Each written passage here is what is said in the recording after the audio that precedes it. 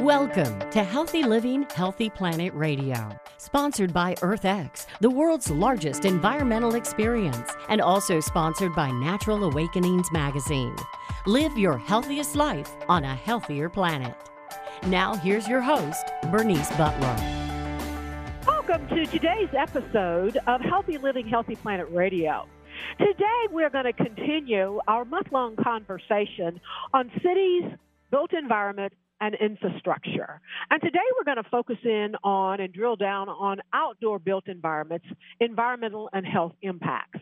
Last week we focused in on the indoor built environments, which is primarily dictated by a lot of air pollutants and things of that nature. So what, again, is the built environment? A definition set forth by the Center for Disease Control states that the built environment refers to man-made surroundings that individuals work, live, and interact in on a daily basis. Built environment generally includes spaces like public buildings, homes, office buildings, streets, sidewalks, and other city infrastructure. The built environment touches all aspects of our lives, encompassing not only the buildings we live and work in. This can include everything from simple housing to entire cities and even man-made outdoor environments. Built environments also include the distribution systems that provide us with water, electricity, and the roads, bridges, and transportation systems we use to get from place to place. And this is called infrastructure, which we're going to explore in detail next week on this show. Creating all these spaces and man-made or modified spaces and systems requires an enormous quantity of materials.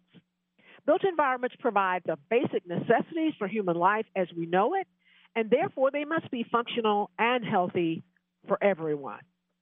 And finding this balance is a complicated and a challenging process, and one that is constantly being refined. Human behavior experts and city planners work to discover what is the most positive use of space for people. A single building, for example, can also be studied for its effectiveness. And commercial building designs are constantly changing layouts to better accommodate the business and the people that take place and that work within those walls. And there's serious concerns about the health impacts that a built environment has on people. Studies have shown that people can be negatively influenced by their built environment, and planners and architects and other groups often study particular or specific areas and environments and implement changes to that environment to encourage or facilitate a more well-rounded, healthy community. And so this is a lot. And so here today to help us unpack some of this are two experts. We have Wendy Perdue. Wendy is Dean of the University of Richmond School of Law and a law professor. And then we have Hilary Vonador. Hilary is Vice President with the U.S. Green Building Council. Wendy is also the immediate past president of the Association of American Law Schools, and she's a former vice president of the Legal Education Honor Society called the Order of the Cough. Wendy has held a number of other significant positions within legal education and the bar, including the editorial board of the Journal of Legal Education and the Board of Governors of the Virginia Bar Association. Her scholarship spans a number of areas, including civil procedure, conflict of laws, land use, and public health. Her publications include 2 case books and numerous articles and book chapters, and her scholarship has appeared in many, many journals and law reviews. And before joining the University of Richmond Law School as dean, Wendy was an associate dean and professor of law at Georgetown Law Center. Welcome, Wendy. We're so glad you could be with us today. Thank you so much. It's a pleasure to be here. And our other guest is Hilary Vonador. Hilary, again, is Vice President for Cities at the U.S. Green Building Council. Hilary brings more than 2 decades of experience in public administration and nonprofit leadership to her role as Vice President for LEED for Cities. Currently, Hilary supports local governments engaged in the LEED for Cities certification program. She also liaises to the LEED Cities and Communities Working Group. Previously, Hilary led Star Communities as its executive director and founding director. And in that capacity, she deployed the first framework and certification program for local sustainability in the U.S., as well as the STAR community rating system. Hillary has served as a chief sustainability officer and principal planner in local government and has led 2 nonprofit organizations as CEO. Welcome, Hillary. We're so glad you could be with us. Yeah, thank you so much. Looking forward to it. Okay. Hillary, I want to start out with you.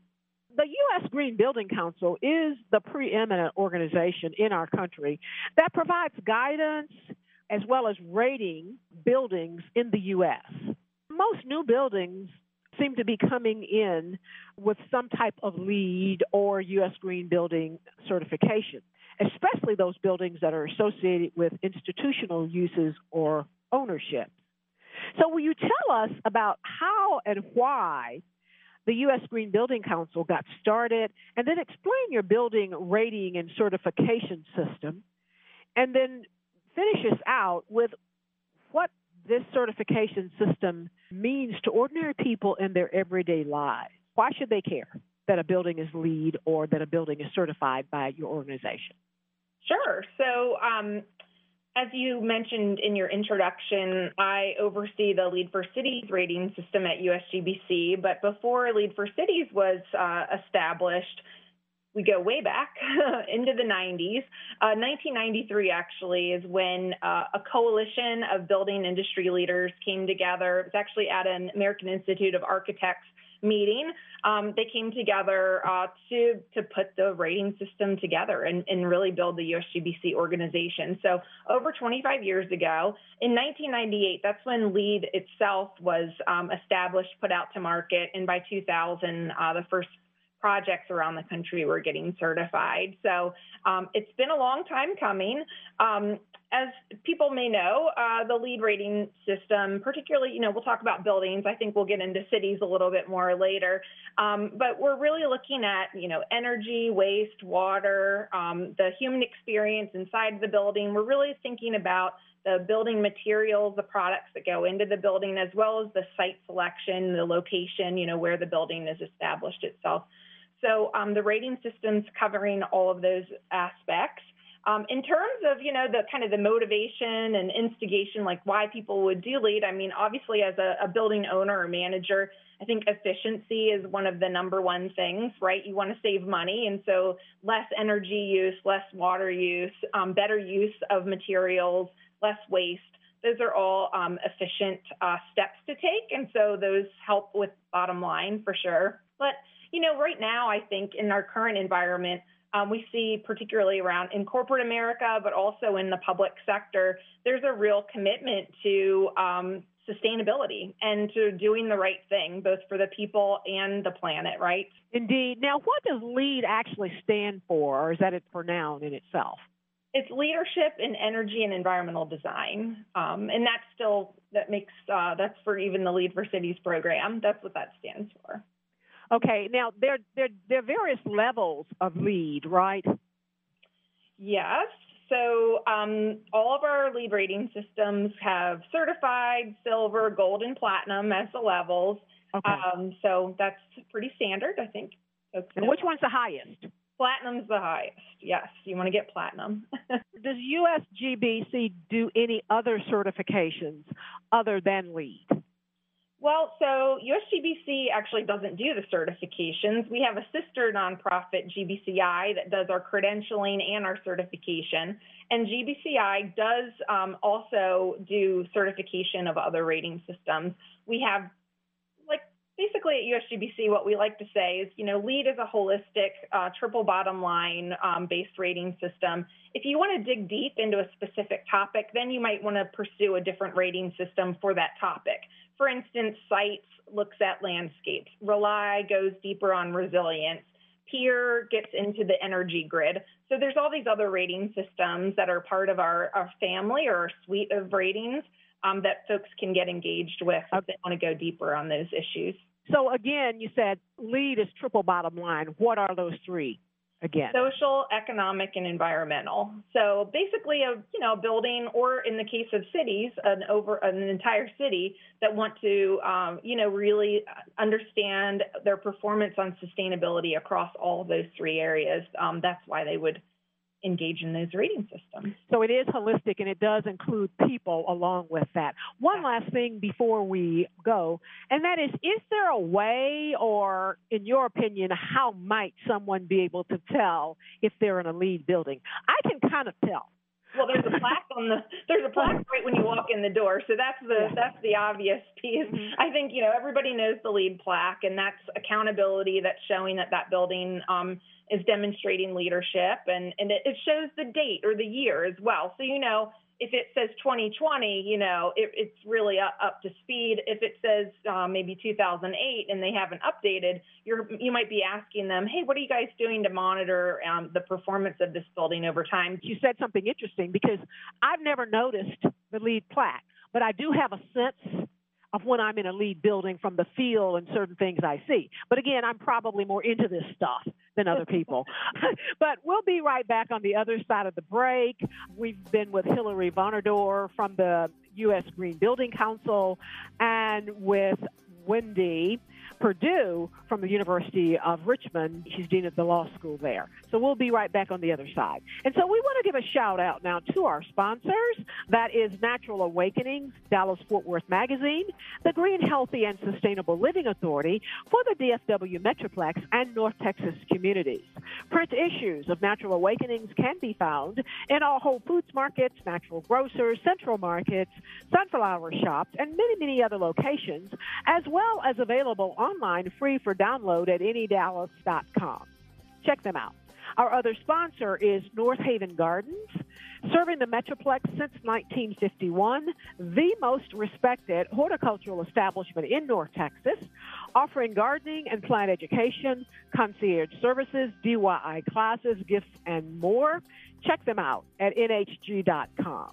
And our other sponsor is Lynn Dental Care, practicing dentistry for over 38 years with a holistic approach, none mercury, looking at the whole body. Specializing in periodontics, Dr. Lynn is board certified by the International Academy of Oral Medicine and Toxicology. Check them out at lindentalcare.com. Thank you, sponsors.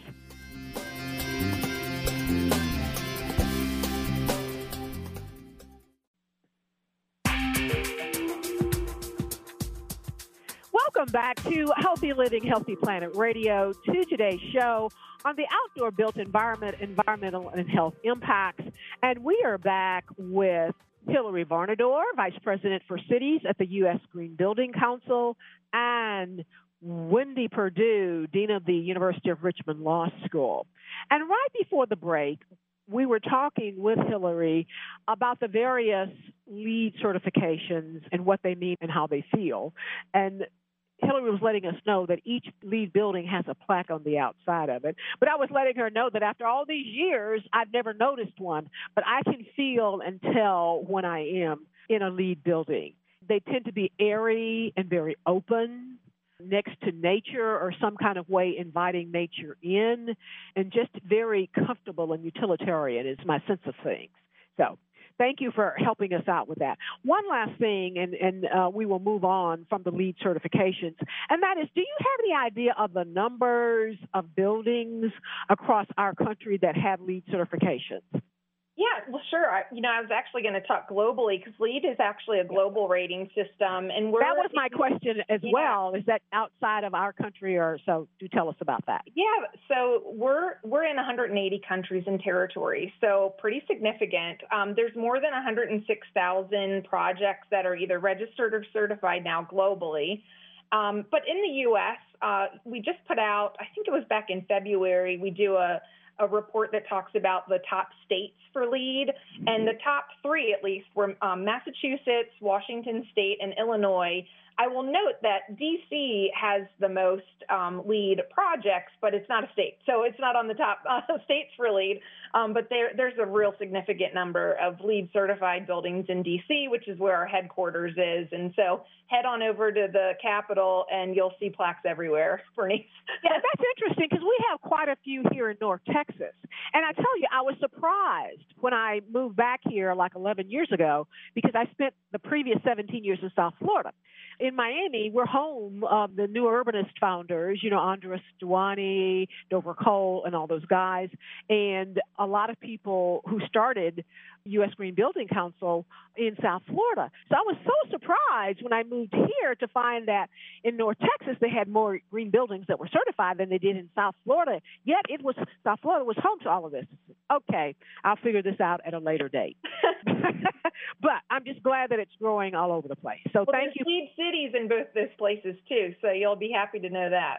And you can tell us more about LEED cities later on. Thank you. So Wendy, a while back, you authored a significant piece with the Georgetown Law Review on obesity, poverty, and the built environment, challenges and opportunities. And while I want you to tell us from your work what you saw some significant impacts, before you tell us that, tell us, how did you get to be talking about built environment and public health from the Georgetown Law School? So thank you so much for that question.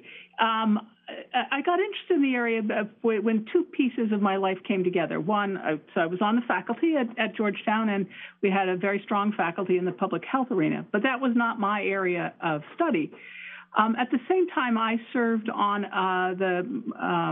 the planning board of Montgomery County, Maryland, and that's a board that reviews projects, the built environment throughout a fairly large Maryland county, about 1 million people, that spans everything from very urban to entirely rural. So I had an opportunity to look a lot at how do we build things, how do we situate buildings.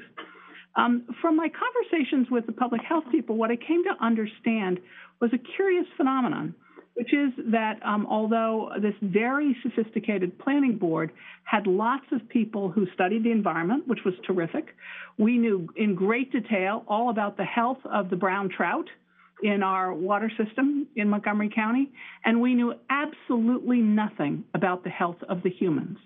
When we did a project, we would talk a lot about what the impact would be on stormwater management, and again, how would it affect the flora and fauna. We did nothing on how would this affect the humans. And it began to occur to me that this was a little odd, and that how we build our communities does affect the health of the humans, and that we ought to be more overtly attentive to that.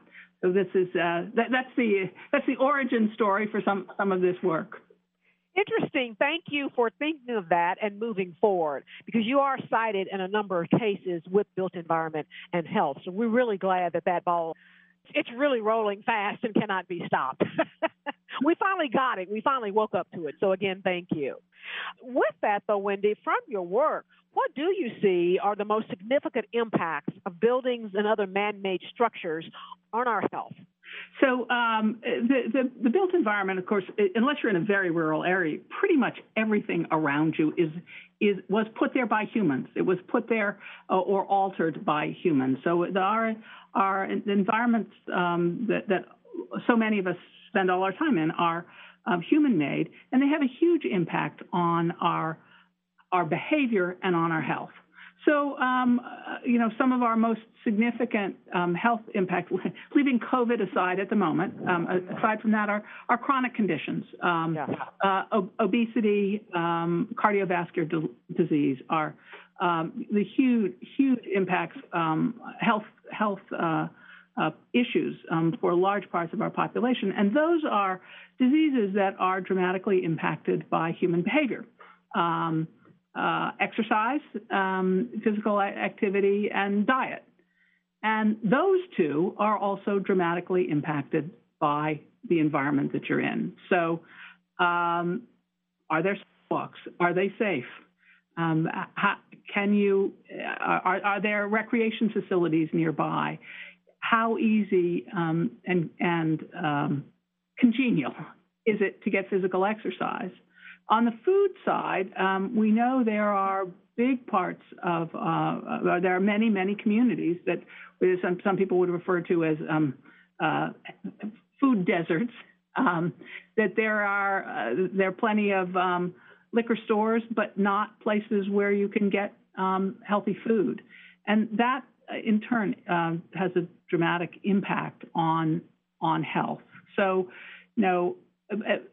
interestingly, since if you look back, say, 1967, the number of grocery stores we had then, our population has increased dramatically since 1967. The number of grocery stores has declined by about 15%. Why is that? Well, it's not that the amount of food has declined. Indeed, we probably have the other problem. But we've moved to much larger food outlets. Now, that has lots of efficiency and provides way more choice for consumers.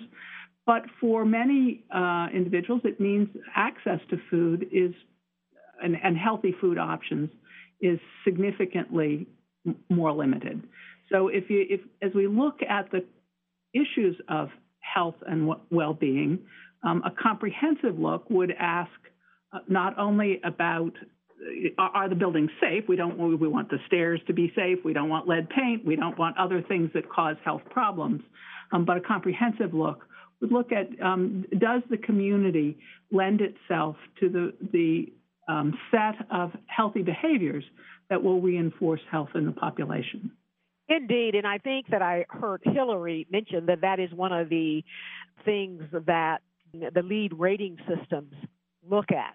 And that's a good thing. And I know that most people, ordinary people in their everyday lives, do not realize that LEED and the Green Building Certification incorporates that. And again, that's a good thing. And so I think we have to push that out there and make that better known. But my other question, two things, one for you and then one for Wendy. You mentioned there are opportunities. I want to talk about that. And then the other thing I want to mention for Hillary is what or is there any input from local populations about perhaps what goes into LEED? Maybe that's at the city and planning level. So want to get to you next, but let me finish up with Wendy in that what were the opportunities that you saw and how have perhaps the challenges and the opportunities evolved or manifested over the last few years? Well, as is so often the case, the opportunities and the challenges are interconnected. The opportunities are as we make changes, we can be intentional about the communities that we're building. Now, in built-out environments, so in cities that already exist, the challenge is it's relatively rare to start over. You may find pockets where that happens, but that's not the primary mode of change within those communities. But there are opportunities, and some of it is a matter of attentiveness. So, for example, when I was on one of the issues that I thought about a bit with the state highway and roads regulation, there were regulations that basically prohibited street trees in lots of places. Why would you prohibit street trees? Well, if there's street trees, it's possible a car could drive into them. It's certainly true, and that's a safety risk.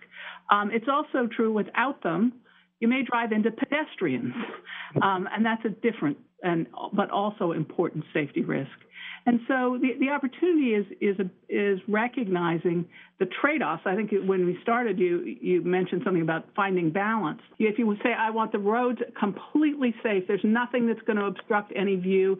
It's an extremely wide roadway, so the cars won't bump into each other. But that extremely wide roadway means it's much longer for pedestrians to cross. There are no trees. That makes it hotter and less pleasant to walk. And now you have the trade-off on the other side. So I think part of that opportunity is being intentional and seeing the full picture of health and safety. And the question I ask, it may be rhetorical. We're going to go to break here, but I'll leave it with you. Why has so often in the past, and to a great degree now, why do things like the trees win out over human health and human considerations when we talk about building and construction? We're going to be right back on the other side with part 2 of our show on the built environment, its impacts on environment and health. And we are again with Hillary Varnador with the U.S. Green Building Council and Wendy Perdue with the University of Richmond Law School. Thank you, ladies. We'll be right back.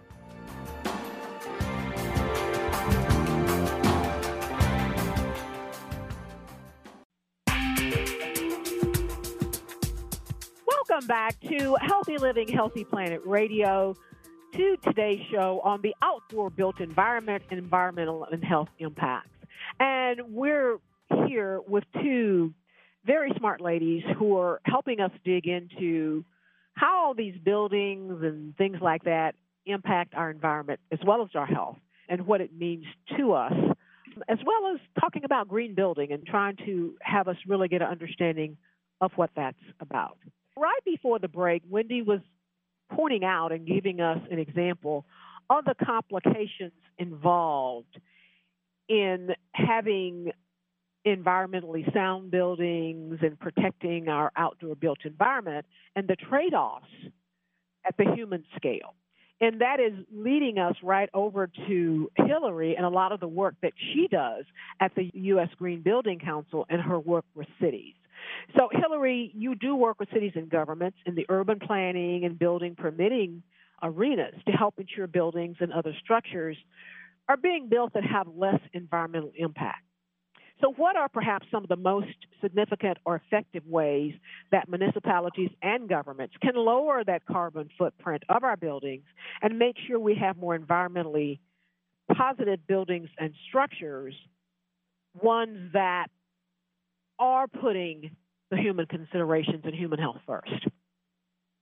Well, as you've probably seen in the media for the last several years with when there was federal inaction on climate, the cities and counties in the country were really stepping up to the plate. We're seeing, climate mayors, all these groups are kind of forming to coalesce around global climate targets and global climate action. And so things are changing now rapidly, and a lot of climate action plans getting adopted. Earth Day, I couldn't believe all the cities that were announcing their climate action plan, made it through council. It's pretty exciting just a couple of weeks ago. But to your question, globally, buildings consume about create about 40% of our global emissions. So that's a lot. So we know that we need to do work on our buildings in terms of the carbon footprint that you brought up, right? So a lot of that is around, obviously, energy efficiency first. We need to make them efficient before we can add renewables.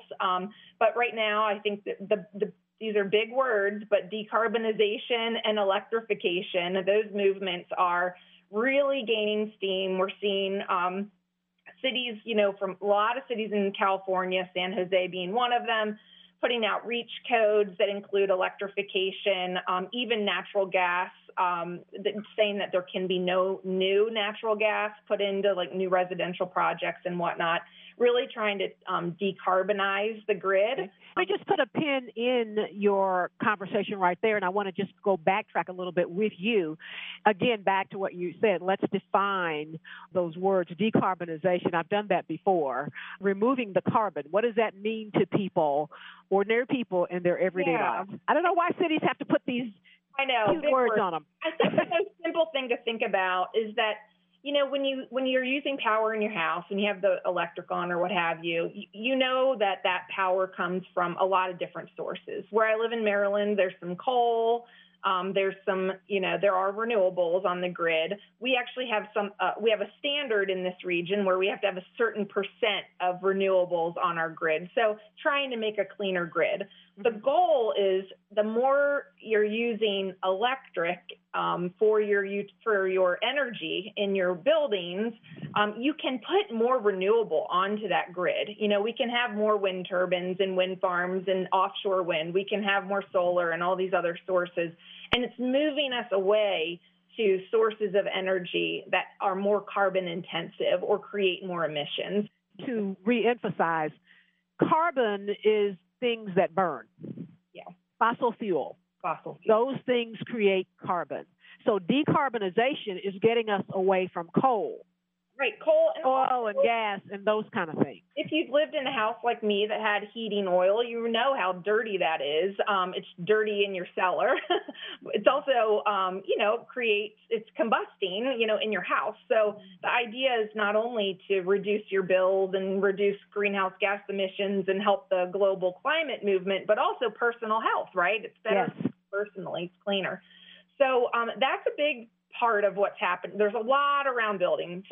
So there's obviously green building policies and incentives in place, like Orlando, Florida, just recently had put in to play a green building incentive. Like if you build to LEED silver, gold, or platinum, you're going to get tax rebates, for that company. Local Law 97 in New York City back in 2019 was one of the biggest and first of its kind. It was putting carbon caps on buildings over 25,000 square feet and basically telling the buildings that they, at that scale, that they had to also be a part of the city's commitment to reducing overall emissions 80% by 2050. So there's just so much happening on that. But I wanted to say one other piece here on the carbon footprint. It's not just the building. Wendy brought up the way we move our mobility, right? And transportation in the U.S. is actually 29% of emissions. So we're driving everywhere, right? So I think, in order for your carbon footprint to be down, obviously you got a lot of work to do in your building, but you also have a lot to do around how people get to the building, how they're using the building. Are they using transit? Are they biking? Are they walking? Are they all driving in a single occupancy vehicle? We actually do a number of shows with one big show on transportation. And I dare say that most people don't realize or conceive of the fact that the buildings are causing more emission than the transportation. And I don't know why that is. Right. Well, because there are a lot of different kinds of buildings. Right? Yeah. So it's not just residential. You have to think about it's the electricity. Right. Overall. Yeah. They get it with the transportation, but they don't realize the impact of buildings. And like you said, and buildings do it in various ways. Yeah, I like to bring this down real personal. These issues can sound so big and overwhelming and hard to tackle. I think, Wendy, you made some really good points about, first, thanks for serving on the planning board. That's a hard job. I was the actual planner, so I reported to people like you. So thanks for your service. But I think, for people just to realize the things that they can do in their own home, and you're concentrating on outdoor built environment today. So there's things you can do outside, right? Now we're talking about carbon right now. I think that has a lot to do with your driving patterns and, what you do inside of the house. But on the broader kind of green building and environmental practices, whether you're doing things to reduce the urban heat. So you're planting things, whether it's gardens or trees and shrubs, depending on whatever wherever you live and whatever is appropriate there, using less water, keeping the water on site. There's a lot of practices you can do today that just help out your whole community and your city. In addition to obviously make sure you have LED light bulbs and don't, lights off, all that basic stuff. And I think people are hearing a lot of that today, that is beginning to filter down and sink down a little bit. But it's things like that kind of lead us at the mercy where our human health has way too often not been considered in a lot of the considerations and the regulations that go into putting together the building spaces that we live, work, and play in. So the one observation I'd make about that is that to a certain extent, we deal with those issues after the fact through litigation. Other places deal with it at the front end, but with front end regulation, and we do less of that and deal with things after the fact, which I know is going on some of the materials from China. We hope to provide appropriate incentives through, again, after the fact litigation. Indeed, and I have to think, too, that this is something that maybe the U.S. Green Building Council will be forced into. Thank you so much. We're going to go to break now. Thank you so much with you ladies who've been with us, and you've really helped us to understand this a little bit more. It's a lot to unpack and a big area, which is why on the show we're kind of breaking it down. Last week we were indoor built environments. This week is outdoor. Next week we deal with infrastructure.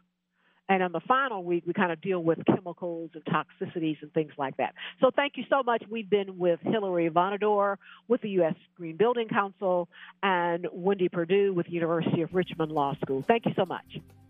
Thank you. It was a pleasure. We want to give a shout out now to our sponsors.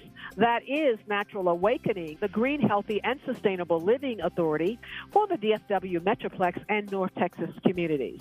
Print issues of Natural Awakenings can be found in all Whole Foods markets, natural grocers, central markets, sunflower shops, and many, many other locations, as well as available free for download online at nadallas.com. Our other sponsor is North Haven Gardens, serving the Metroplex since 1951, the most respected horticultural establishment in North Texas, offering gardening and plant education, concierge services, DIY classes, gifts, and more.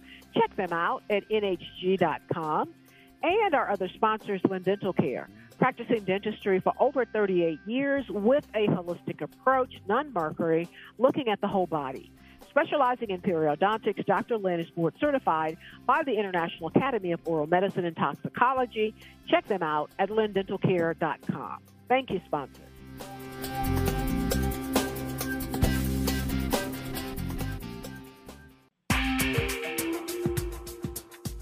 Welcome back to Healthy Living, Healthy Planet Radio.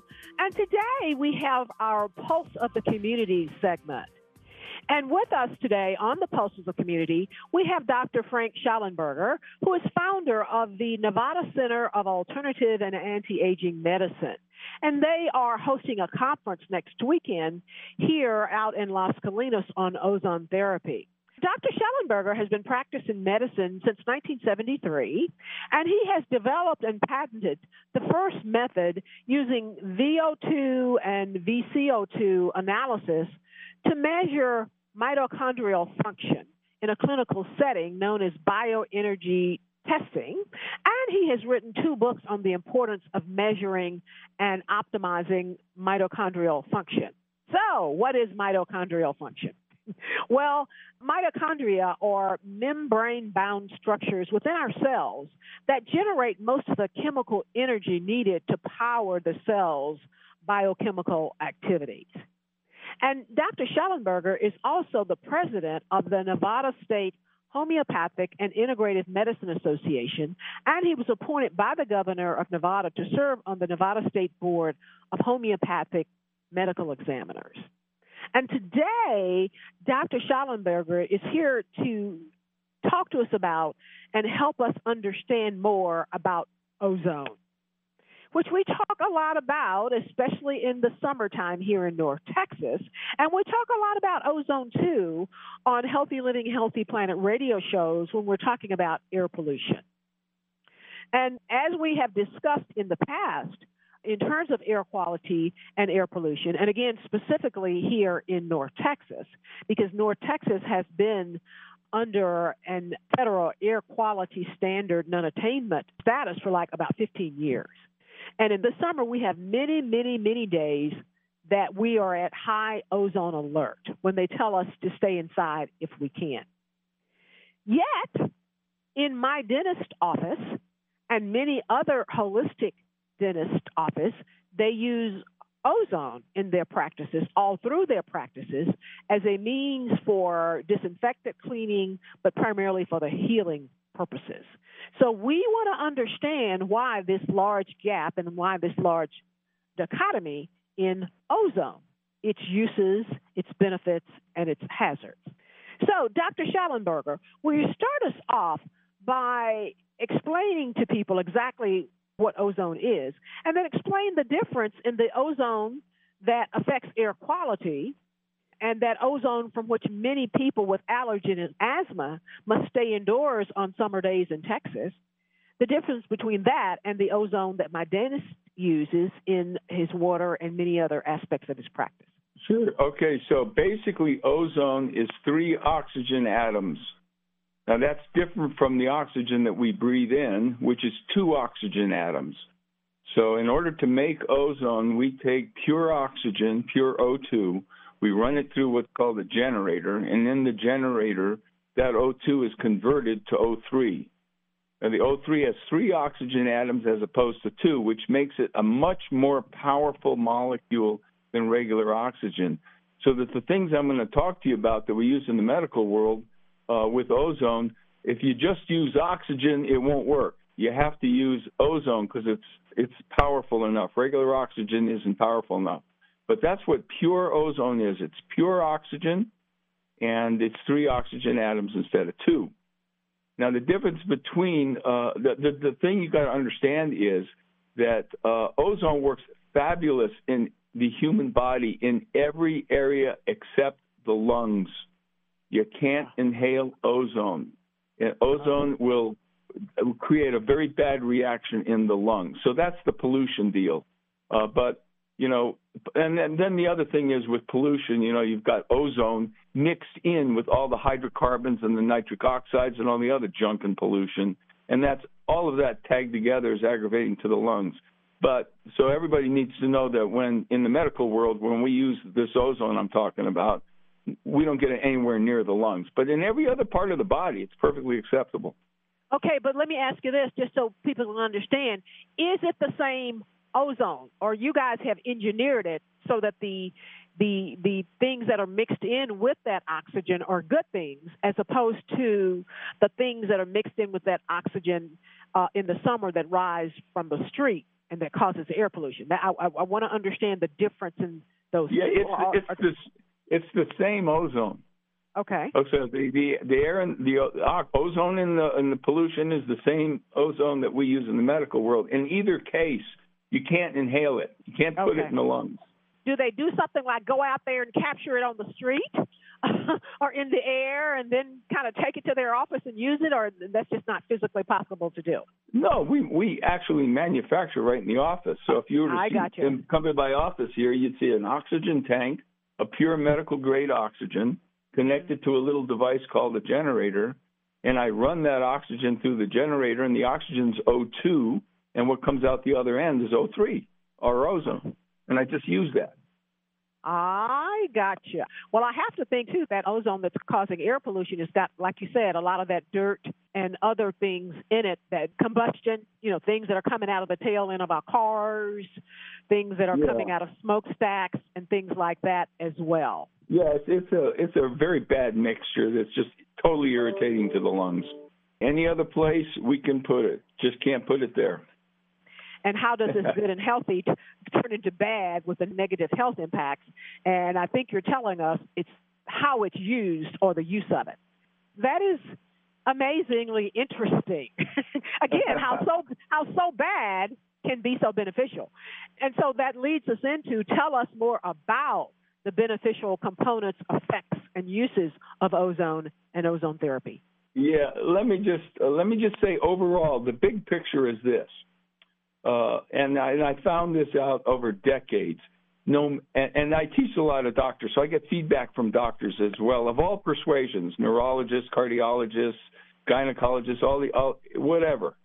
And I can say unequivocally that no matter what a doctor is doing, no matter what his specialty is, if he were to add ozone in addition to what he's doing, his results are going to be incredibly better across the board. And I can say that because, number one, that's what happens, but also the reason is that ozone has so many remember, it's oxygen. It has so many powerful stimulating effects on the human body that it can be used to regenerate damaged tissue. It can be used to bring the immune system back into perfection. It can be used to stimulate circulation. It can be used to stimulate mitochondrial function and slow down the aging process. It can be used to fight infections. It just has a very broad spectrum of use because, after all, it is oxygen, which is, you know, used by every cell. And it's applicable to virtually every kind of medical procedure we do. As I mentioned to you earlier, I go to a holistic dentist, and we have a holistic dentist who's one of our sponsors, and I know that they all use ozone. But give us some examples of some other medical uses of ozone, like how would a neurologist, a gynecologist, or just an example of some of the uses that people may be familiar with wherein ozone has been and could be used to make things better. Okay. So let's say you got coronary artery disease. And you see the doctor, and the doctor says, you know what, I've got to put you on this medication, and it looks like we might have to do a bypass surgery. You could get away without the bypass surgery by just staying on the medication and adding ozone in. It'll open up the arteries so that you don't actually need to do the surgery, for example. Or if you have a case that's so bad and you had to do the surgery, if you're pre-treated with ozone, that patient will heal so much better in any surgery. In fact, the patient will heal twice as fast, much less chance of complication from the anesthesia, much less chance of complications from, say, infections, much lower use of pain medication, because ozone is has the potent ability to diminish pain rather dramatically. We only have about 1 minute to go, Dr. Schellenberger. Anything else that we need to know about the beneficial components and effects and uses of ozone and ozone therapy? Well, if I got a minute, let me just say this. I've written a number of books on ozone therapy. Some of them are suitable for, doctors and practitioners. And one of them is called The Ozone Miracle. That's suitable to lay people. You can get all those books on Amazon, and that will go through all the literature and describe all the biochemical and physiological properties of ozone therapy and how you can use it. And so I would suggest people check those books out, and you can learn a lot about it that way. Interesting. Thank you. Because it also seems, and we will touch upon this at a later date, maybe we'll have you back. On the show, we look at a lot of the health impacts of environmental issues, like plastic pollution, taking plastic into your body, toxic chemicals. And we've been told that it may be some uses for, ozone therapy in helping people to perhaps rid themselves of the body of some of those chemicals or detrimental effects. So that's another good use, perhaps, of ozone that we'll hope to be able to explore later on. Yeah, we could talk about the ability to use ozone in a detoxification process. It's very good at that. Indeed, we'll have you on another time when we're talking about that, because we talk a lot about the issues with lung health and heart health with some of these pollutants. And whenever we do that, we like to offer some solutions so we don't leave people just, afraid or at wit's end. So thank you so much for being with us today, Dr. Schellenberger. Good luck on the conference next weekend. You have really helped us understand some of the other side of the benefits of ozone. Thank you so much. And thank you, listeners. You're very welcome. Glad to be with you. Thank you. And thank you, listeners, for listening in today to Healthy Living, Healthy Planet Radio. The conversation starts here, but our goal is for it to continue in your home, in your social circles, your workplaces, at the water cooler, and in the grocery checkout line, so that we can all work together to realize that healthy living is simply not possible without a healthy planet. Our culture is the result of 1 trillion tiny acts taken by billions of people every day like yourself.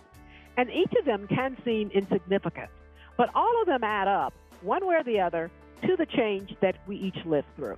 This is your host, Bernice Butler. Thank you for listening in today, and join us again next week for more on the built environment, health, and environmental impacts. Thank you.